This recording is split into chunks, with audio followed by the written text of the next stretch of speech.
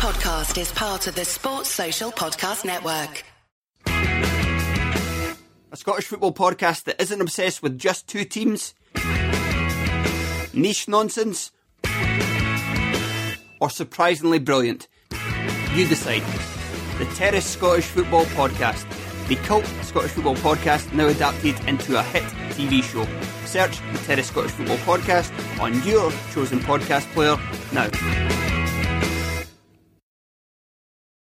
Well, nice one, Smudger. We're back again for a little chat. We're back. Another podcast completed. Beautiful podcast. Gareth Dobson, our guest today. We've had him on a few times. He's always good, isn't he? He's always good, particularly on Spurs.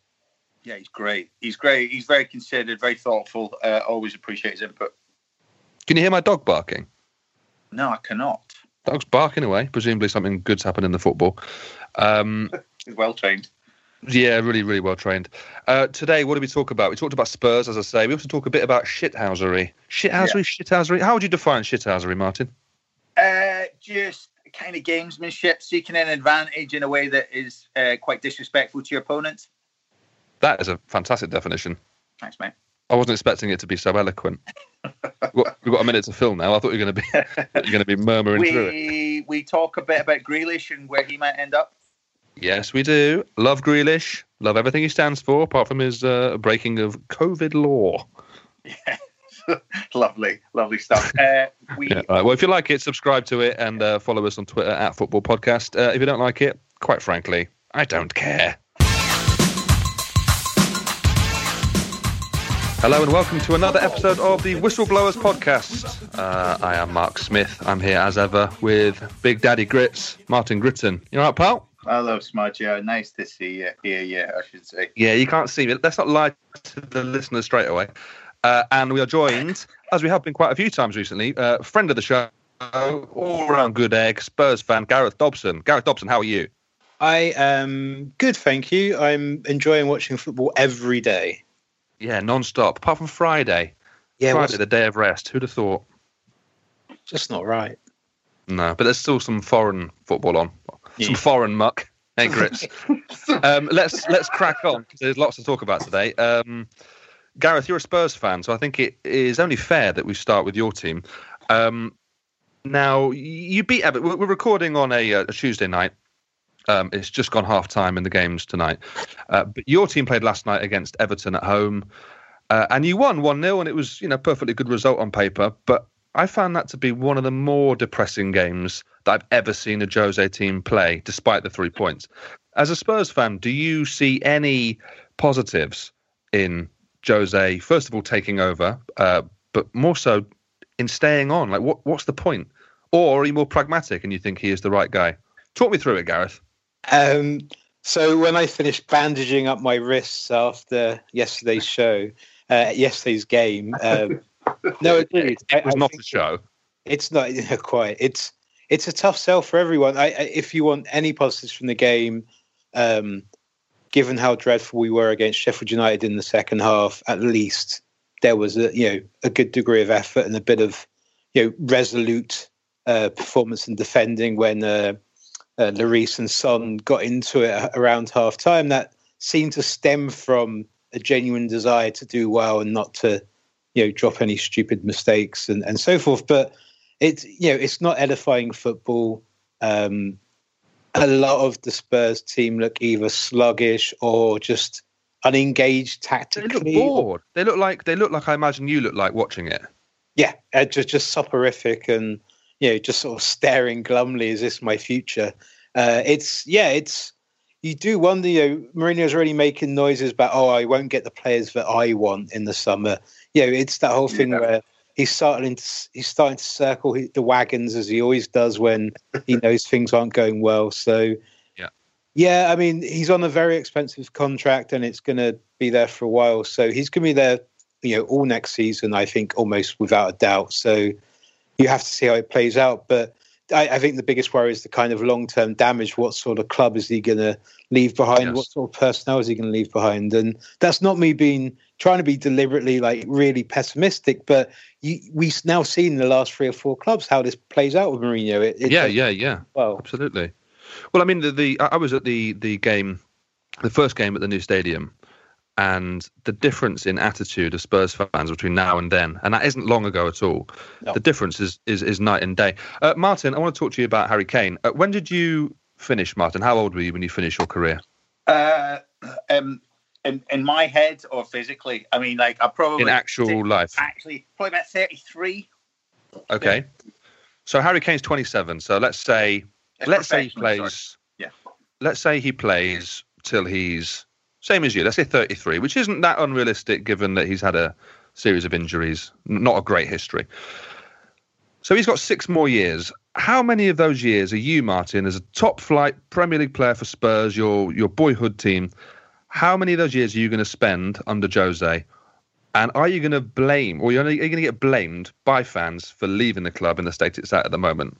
That's a really good question. I say that because I was having a look back and looking at the years that I enjoyed most as a player. Obviously Harry Kane has been accomplished for many years now, but in his head he'll be looking at what's the best thing that he can achieve and in what space can he do it. And you've got to look at it and say 28 to 31 is probably your best. It's got to be your best period physically.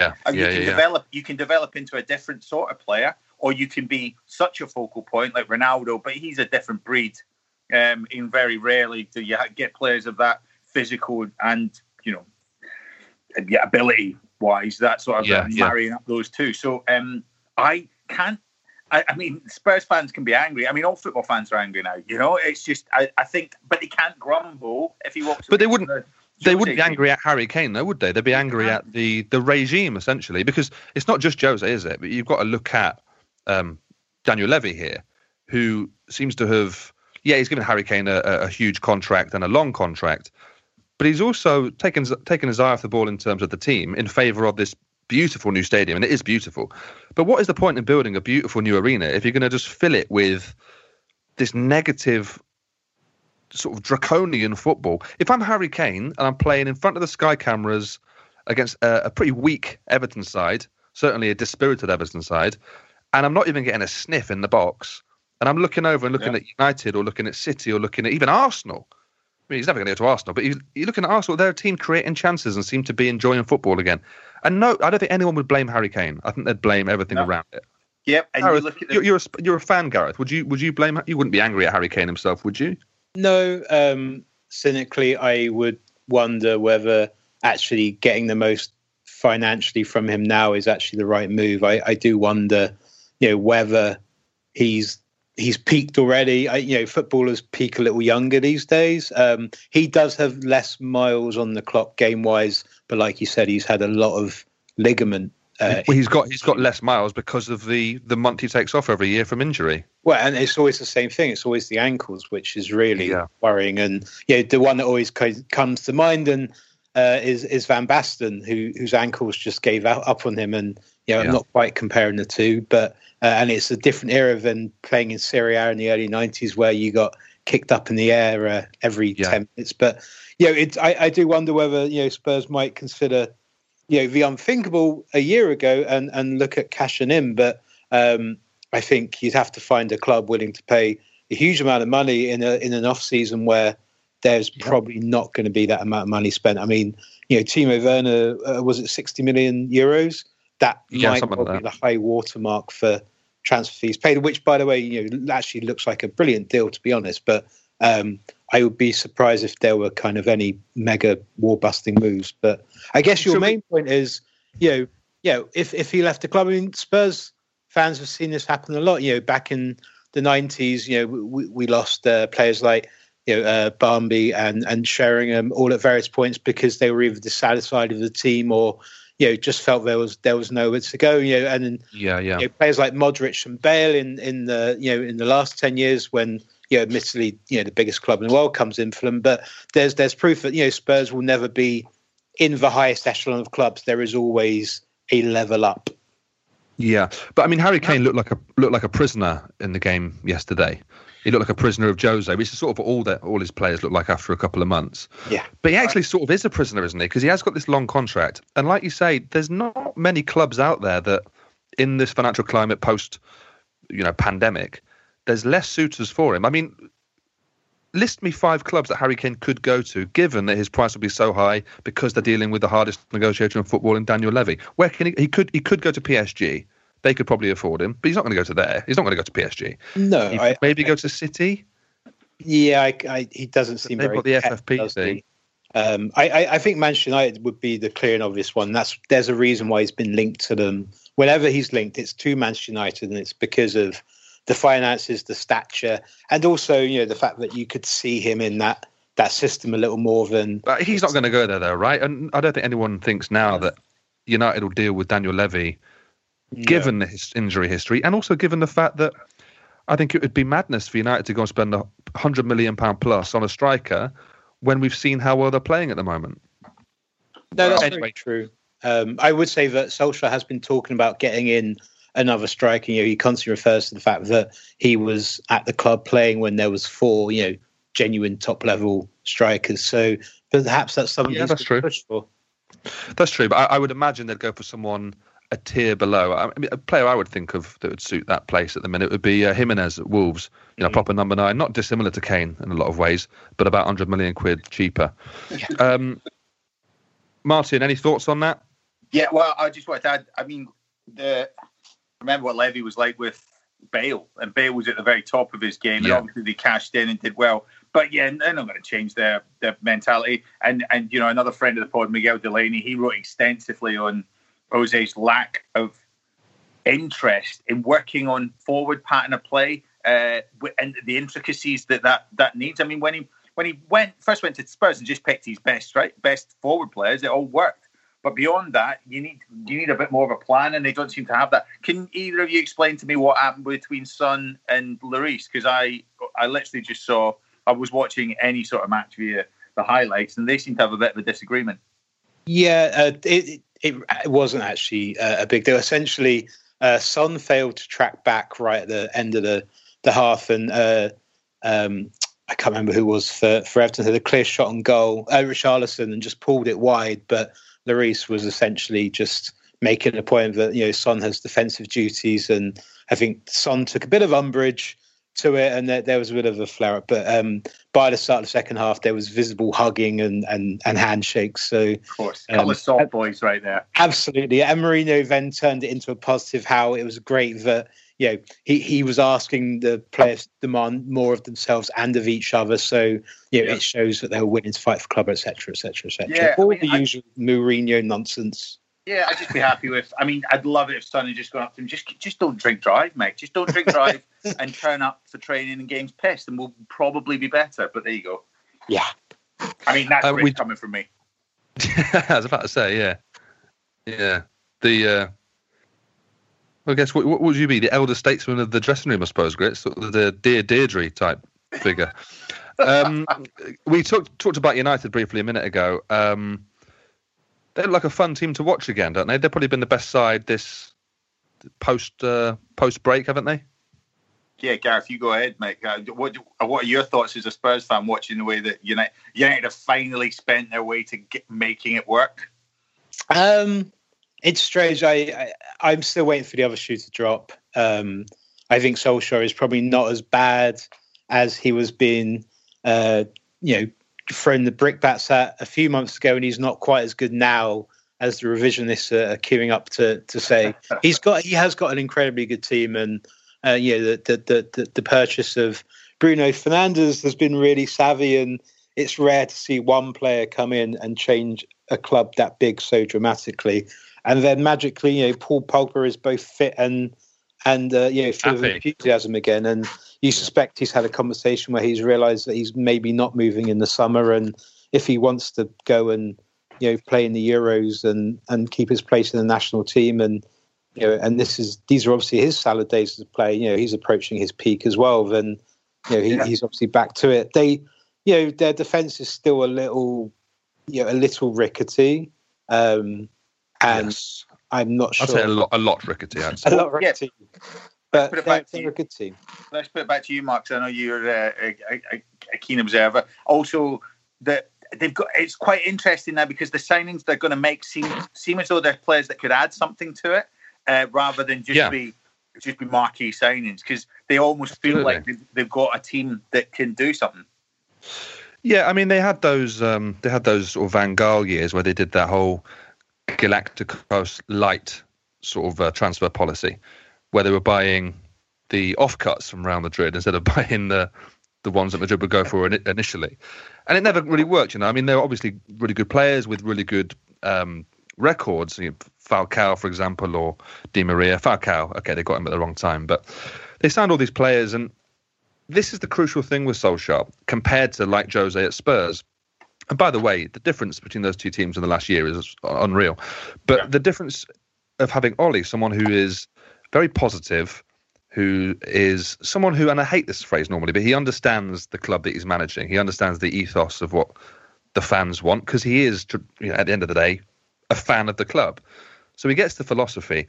And I'm not really sure I agree with you, Gareth, about saying he might not be the guy going forward, or he might not be as good as people are currently saying, because I don't think that's that relevant at the minute. I think it was all about just being a buffer to make sure you get that feel-good factor back in the club, and crucially, to bring through players and improve them, by the way. He's really improved a lot of players in that team.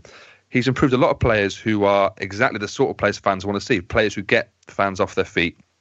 And that will give you so much time as a manager. That will allow you defensive problems. If you're a fan of United, you might watch them and go, well, Harry Maguire had a tough one, or De Gea's not doing too well. But they scored 5. They scored 5 against Bournemouth. They scored 3 against Brighton. All right, Bournemouth are awful, but Brighton are pretty solid. And to go away and do that, I think it's chalk and cheese from the start of this season even. And I think they've done. I think he's done a tremendous job. And whether he's there for 5 years or whether he's there for 5 months, I think it's probably been a really positive thing in the history of United. Oh, that's a fair comment. So one thing with Ole, I was kind of thinking of similar sort of manager types, and obviously not quite as renowned now, but he does kind of almost remind me a little bit of someone like Carlo Ancelotti, who comes in and just seems to have a fairly calming presence, and the players like to have him there. Yes, and obviously Ancelotti's won a lot of things, and you don't want to directly compare. And a similar one is Vicente Del Bosque, who was kind of famous at Real Madrid just for not upsetting the apple cart and just finding a way to keep all the egos and big players involved. And I mean, admittedly, he then went and took on the Spanish national team pretty well there. But I guess sometimes there's a lot to be said for a good custodian as much as a sort of dynamic. Yeah. Definitely. Well, we'll take a short break, but after the break, I want to talk about another manager who has really turned things around in the last 6 months, and that's Ralph Hasenhüttl at Southampton. So stay tuned. In the meantime, listen to our wonderful sponsor. Have we got a sponsor, Martin? Is this a sponsored advert coming up, or what? Is it just a regular advert? Well, just adverts. Let's have a listen. Just an advert. Have a listen. Don't buy the product if you don't want it. Do if you do.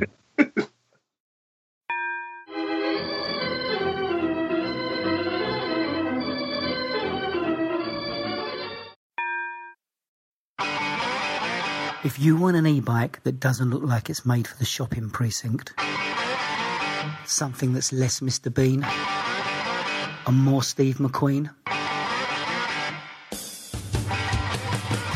check out the range of bikes from London-based Cooler King. From dope 250-watt city bikes to Harley Bobber-inspired 750-watt beasts that can tear your face off while leaving your smile intact. Cooler Kings are made in limited numbers, yet highly affordable.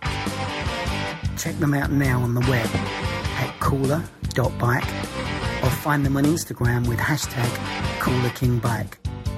Cooler.bike. E-bikes that are cool AF.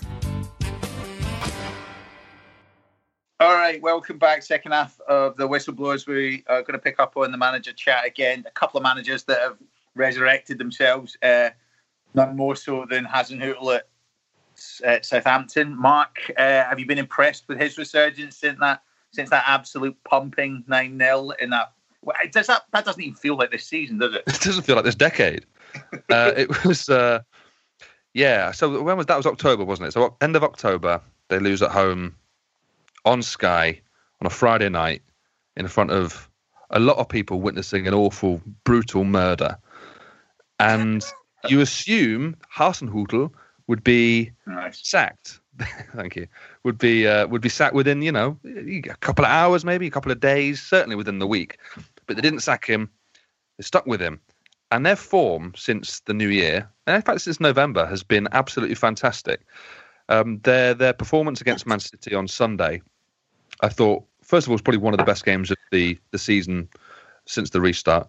But defensively, as a unit, the organisation of that team, and you know what it's like, Martin, they've taken an absolute hammering to Leicester a few months ago. That's traumatic for a football. That's traumatic for a team.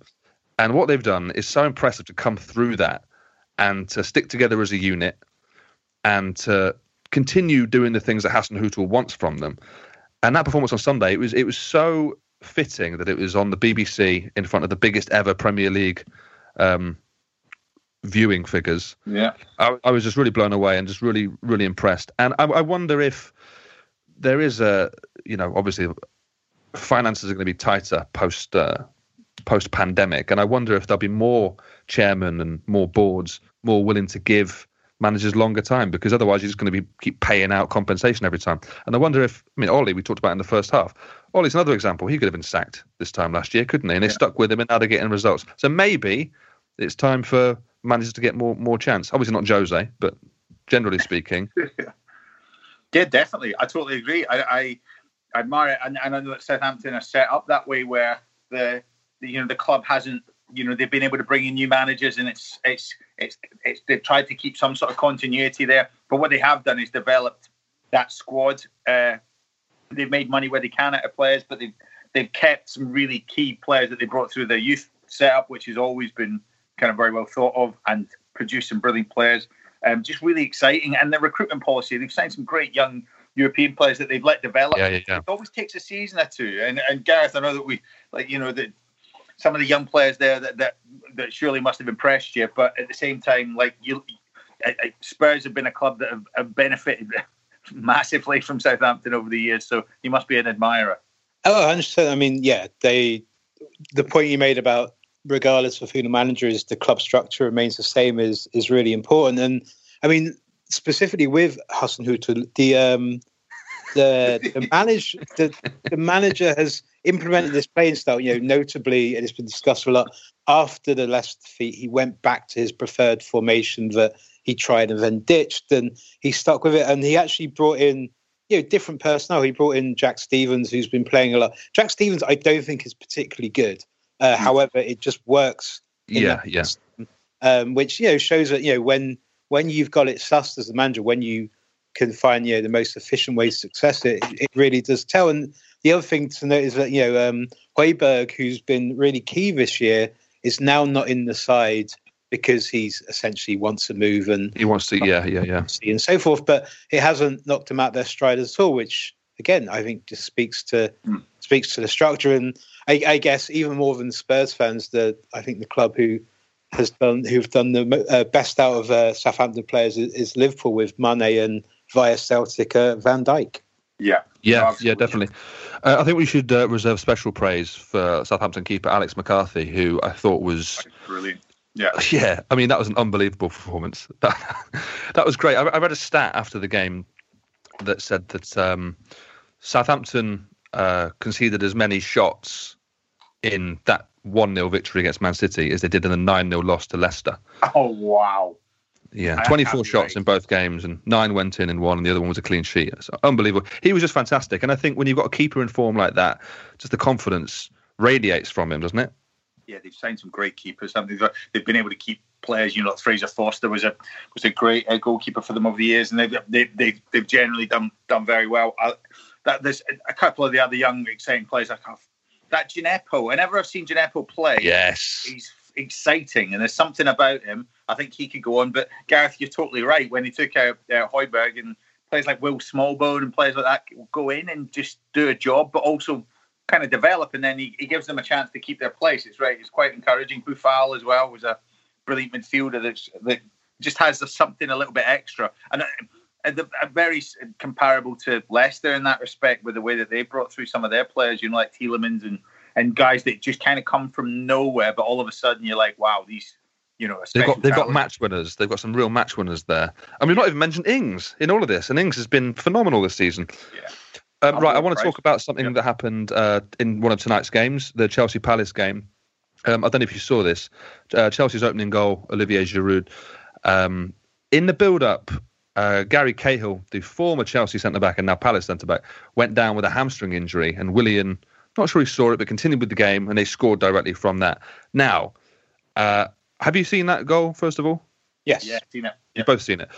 So Twitter, being Twitter, has obviously blown up, people getting upset, saying Chelsea should have kicked the ball out or whatever. Yes, there's a player down injured.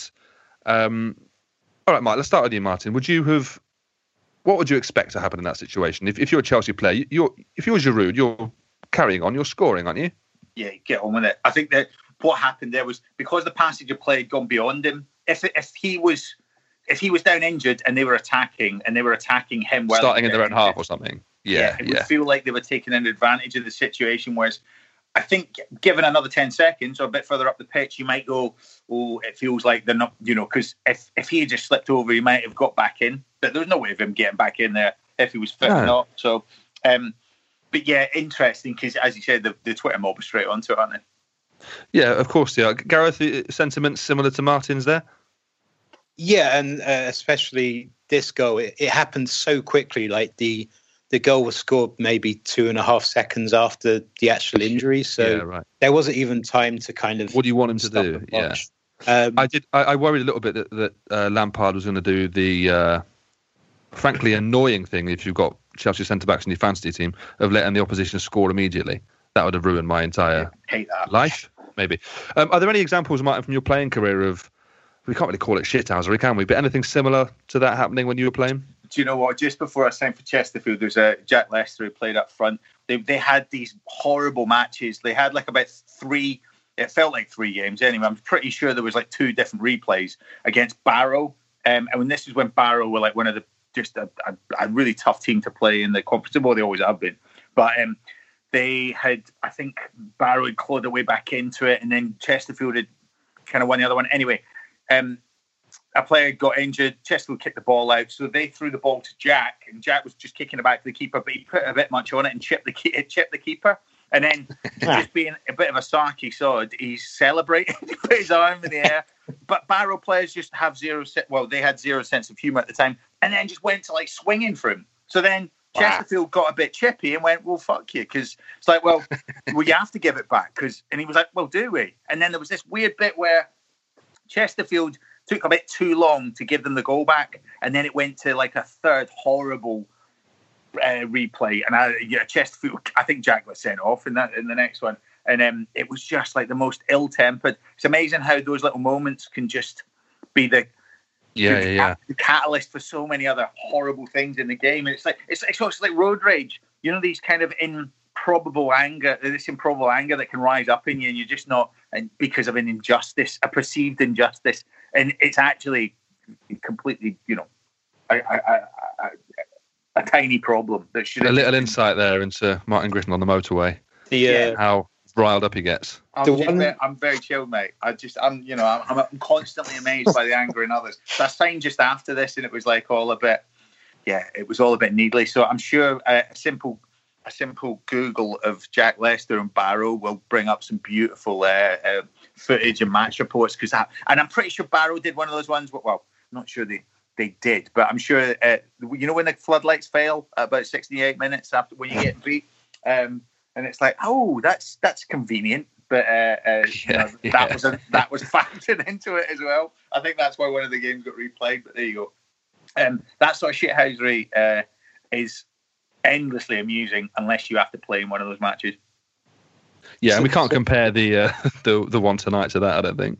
No, absolutely not. The one I remember, which is great for fans of real sort of niche football statistics, I think took place in the last ever England B International, which is so Rob Green. This was 2006, just for the World Cup, and Rob Green was playing, and he, I think, did a really, really nasty injury, like maybe even like ruptured his thigh or something similar. And was lying down in goal, clearly like really badly injured. And then from 40 yards out, a Albanian player just pings it in from 40 yards. Finish. Good finish. Celebrating, and it's just like, what? And And, I don't know whether that was any reason why they stopped playing England being international. Imagine. And I'm pretty sure that game was specifically just so Theo Walcott could get a game before the World Cup. Obviously, that was when he was still age 16 or 17. But, for some reason, that was a point where I would watch anything. And, watching an Albanian player celebrating an ill-gotten goal was quite impressive. It won't say it in the record, but it won't say it in the record. It will just have his name next to it, and that's the beauty of it. That's all that matters. Yeah, absolutely. Let's finish with Jack Grealish, if you don't mind. Jack Grealish, don't know about you, but I rate him extremely highly. I think he is, in a very bad Aston Villa side, still managed to be sort of a talismanic figure, and I think he's been very impressive this season, on the field, not so much off. It looks like he's probably going to leave, but again, similar to the Harry Kane situation, I think he has a very limited number of teams he could join. Martin, if you're Jack Grealish, what are you doing? Oh, straight up the road, straight up the M6 to Manchester. Man United would be an absolute dream move for him. I think it's the perfect opportunity. The players that he would be replacing, your Pereira and what's his name? Danny. What's his name? No. Who am I thinking of? Danny Welbeck, is it? No. Who am I thinking of? Who was good? Not telling you. Not telling you. Was Lingard, Jay Lings. Jay Lings. Oh, hang on. But Martin, this is why he can't make that move.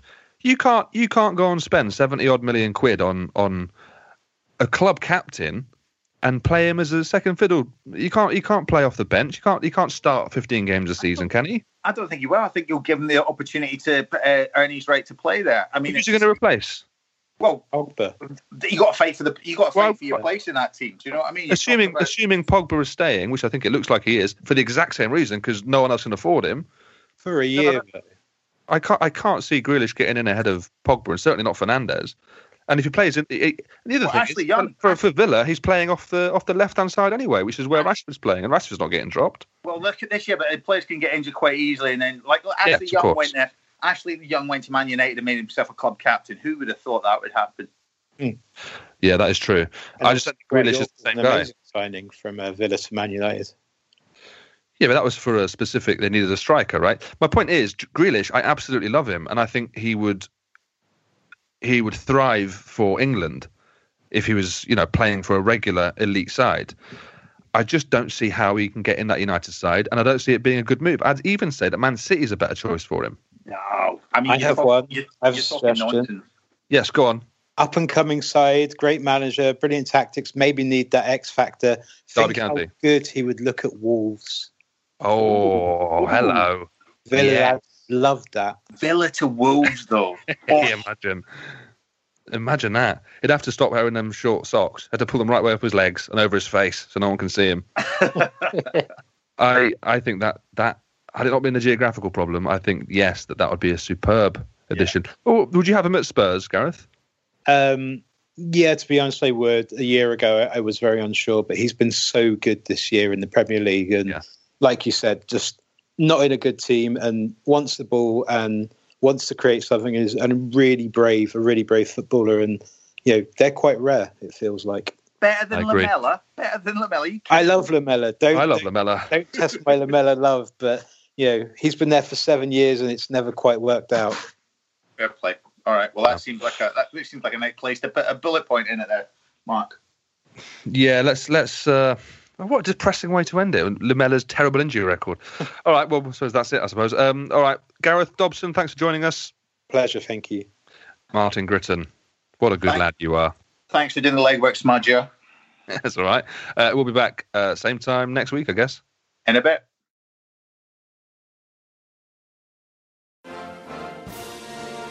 Wasn't that a great podcast? Now, if you've got 90 seconds spare in your day, come and listen to ours.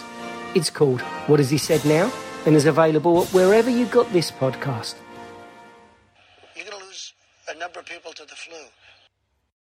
This is a Playback Media production. To listen to all our football podcasts, visit playbackmedia.co.uk. Sports Social Podcast Network.